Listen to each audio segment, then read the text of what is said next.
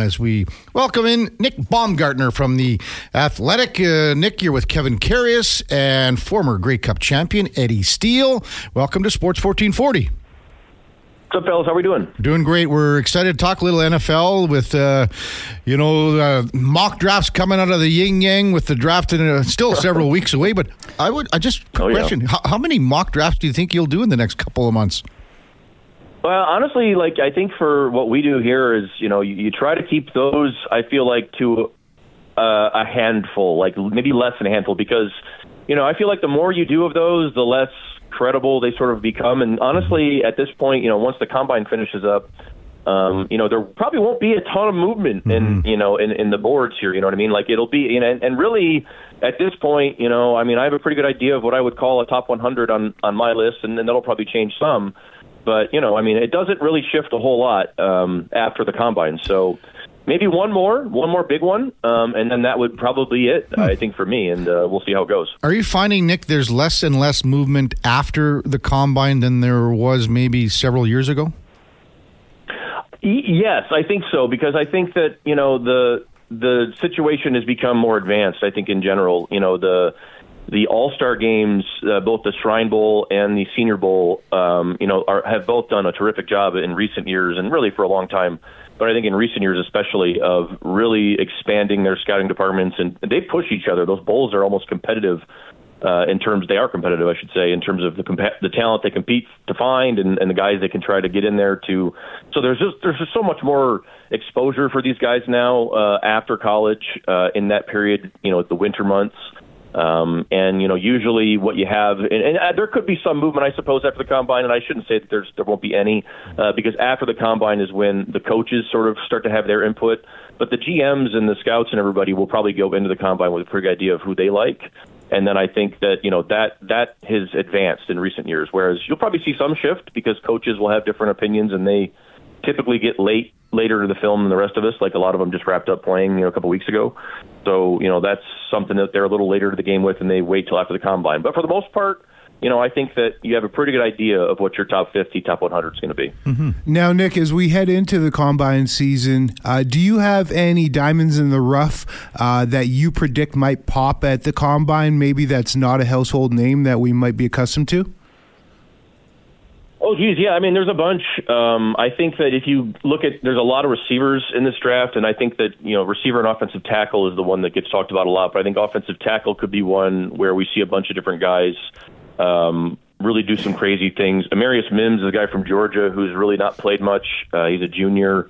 I believe he's 21. He might be 22, but I'm not sure if he's 22. I think he's still 21. He's 6'7", just huge, long arms, and he runs like a tight end, 300 plus. I think he's like 330, 340. Just a freakish guy. There will be guys like that show up, and Chris Jenkins, a kid from Michigan, is a defensive tackle who is. His dad played in the NFL, his uncle played in the NFL, and he can do some pretty crazy things at about 290, 295. There's some guys like that that'll probably, improve their stock in the eyes of some, but I think that that's the one difference, though. I think most of the league is aware and expects a lot of that, from guys. Like you go in, when you look at a guy like Chris Jenkins and you watch him play enough, you say, okay, there's a lot of explosion here. We've heard what the strength staff says there. So we expect them to do this now, right? And I think that that's what the combine has become. It's become almost like not a fact-finding mission as much as let's confirm what we've already found or deny what we've already found based on what we see here. Right. We are elevating our game for Ram Elevators and Lifts with Nick Baumgardner from The Athletic, talking the combine and the upcoming NFL draft, mock drafts, etc. Would you say, Nick, that the number one storyline in this draft is quarterbacks and where they fall, with the exception, of course, of Caleb Williams? Absolutely. I think that even Caleb, I think that he's probably the odds-on favorite to be the top pick. But, Drake May is still a very capable player, and I wouldn't shock me if there's a scout or two or a GM or two out there that decides they like him a little bit better. But I do think that the real thing this year is you have a situation, unlike in previous years, especially the last handful, where you have four guys who are first-round worthy quarterbacks, and probably 8 or 9 who are guys that we would say you would take on day 1 or day 2, which is much higher than it normally is. It's higher than it will be next year. and we'll see about the year after that. But I think that, there's so many quarterback-needy teams who've been sort of waiting, maybe for a year like this, or some of the matriculation from, a Justin Fields, let's say, a guy's off their rookie deal. So many quarterback teams have been just sort of waiting and kicking the can before they take a guy or make a decision on someone. And this is the year that if you're going to do it via the draft, that you sort of have to do it. So, you look at a guy like Michigan's J.J. McCarthy.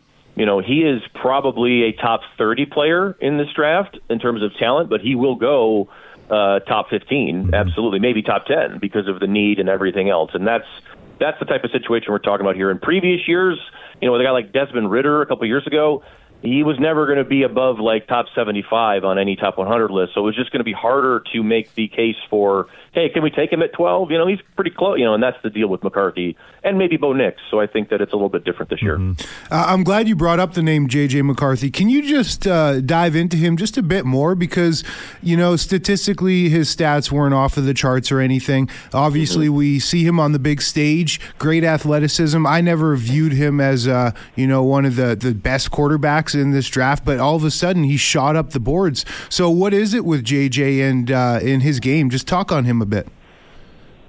Yeah, really what the thing is with him is it's hard. You have to really watch him extremely close and go through almost every throw he has, because he played at a school in an offense that really didn't throw the ball very much. It was a very careful run game. Their run game was incredibly complicated and complex, and he was actually in charge of a lot of checks and calls with that sort of thing too. But, that was a team that, Jim Harbaugh, we're going to run the ball. We're not going to throw it much.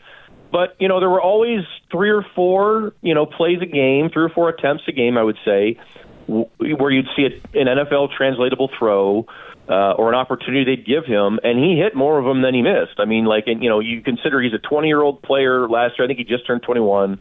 I think he has lost one game in his life dating back to high school as a starting quarterback, won a national title, is a big-time athlete, as you guys talked about, can do a lot of those, sort of short-stop throws that Mahomes has been made so famous off-platform, across the body, is really good on the run, and he's young, and you can mold him. And I think that that's the sort of thing, he's got a lot of the intangibles guys like in terms of being a winner and a positive attitude guy. But he's also young, and he's a really good athlete. He's a first-round athlete, and I think that that's the thing. We've seen this in years past where you look at quarterbacks that, the stats just aren't maybe what you think they are, but when you look at the context around them, you're like, oh, okay, that makes more sense, right? It's like, okay, they didn't ask him to throw the ball 50 times because that's just not who they were. He could have if they wanted him to. It's just not who they were, and he never complained, and I think that's also a lot of teams see that as a tip of the hat. I mean, he did navigate a pretty high-level offense and more complicated than people probably realize. Nick Baumgardner from The Athletic, our guest on Sports 1440. Kevin Karius, Eddie Steele with you on a Friday morning, 7:30, coming up to 7:30 in Edmonton. What are your thoughts on Marvin Harrison Jr.? A lot of people think he's kind of slotted at that number 4 spot for where Arizona picks, but what's your kind of thought process moving forward with, I guess, the number 1 wide receiver in the draft? Yeah, I think Marvin could go third to the Patriots, okay. Honestly. I think that you could see a team even maybe trade up or do something like that. I mean, I don't know, like maybe he falls, right, like you said, to Arizona. But, I mean, he's in terms of just pure player in this draft, there will be some teams that might have him 1 overall. He is just almost a flawless college prospect. There just wasn't much that you'd really have to split hairs to find things that he didn't do well, as a receiver, really from out of the box, like right away as a freshman. He's one of the rare guys that probably didn't need 3 years of college. He certainly didn't need last year.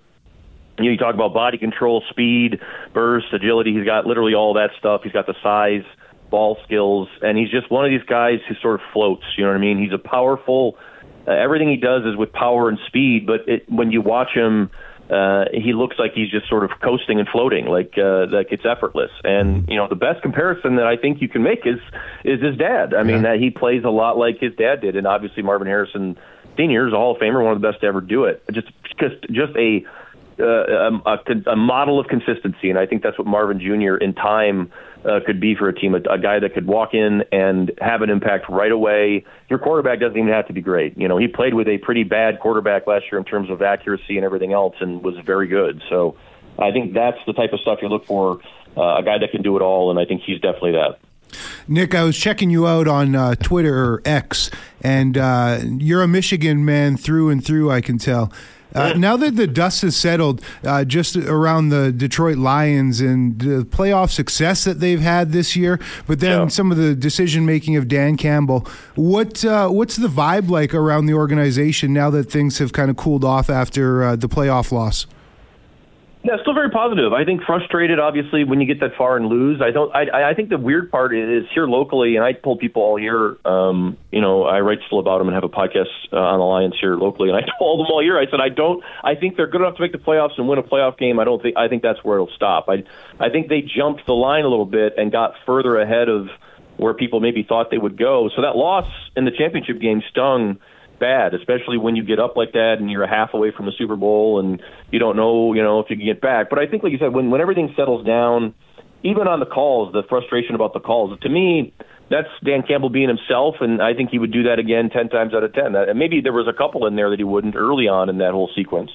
But for the most part, they're an aggressive team. That's how they play, and I think they're still excited about the future and where they're going. I mean, they've still got, I think, 4 picks in the top 100 here. They've got a little bit more money to spend. And most important, a lot of the guys they've drafted in the last 2 or 3 years are going to be extension guys that they're going to be able to extend and keep for a while. They're worthy of it.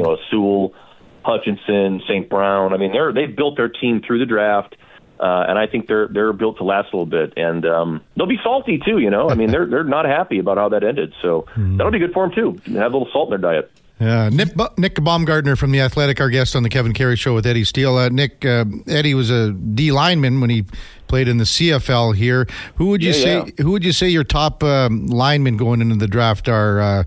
Dallas Turner out of Alabama is one of the top guys. The guy out of UCLA, Latu is pretty solid. Who are some of the guys kind of striking your fancy there? Yeah, this isn't a great year for the edge guys. You mentioned the 2 guys at the top there. Jared Verse would be another one. I like Darius Robinson, a guy from Missouri who's a big 6'5", like 280. He could maybe play inside and outside.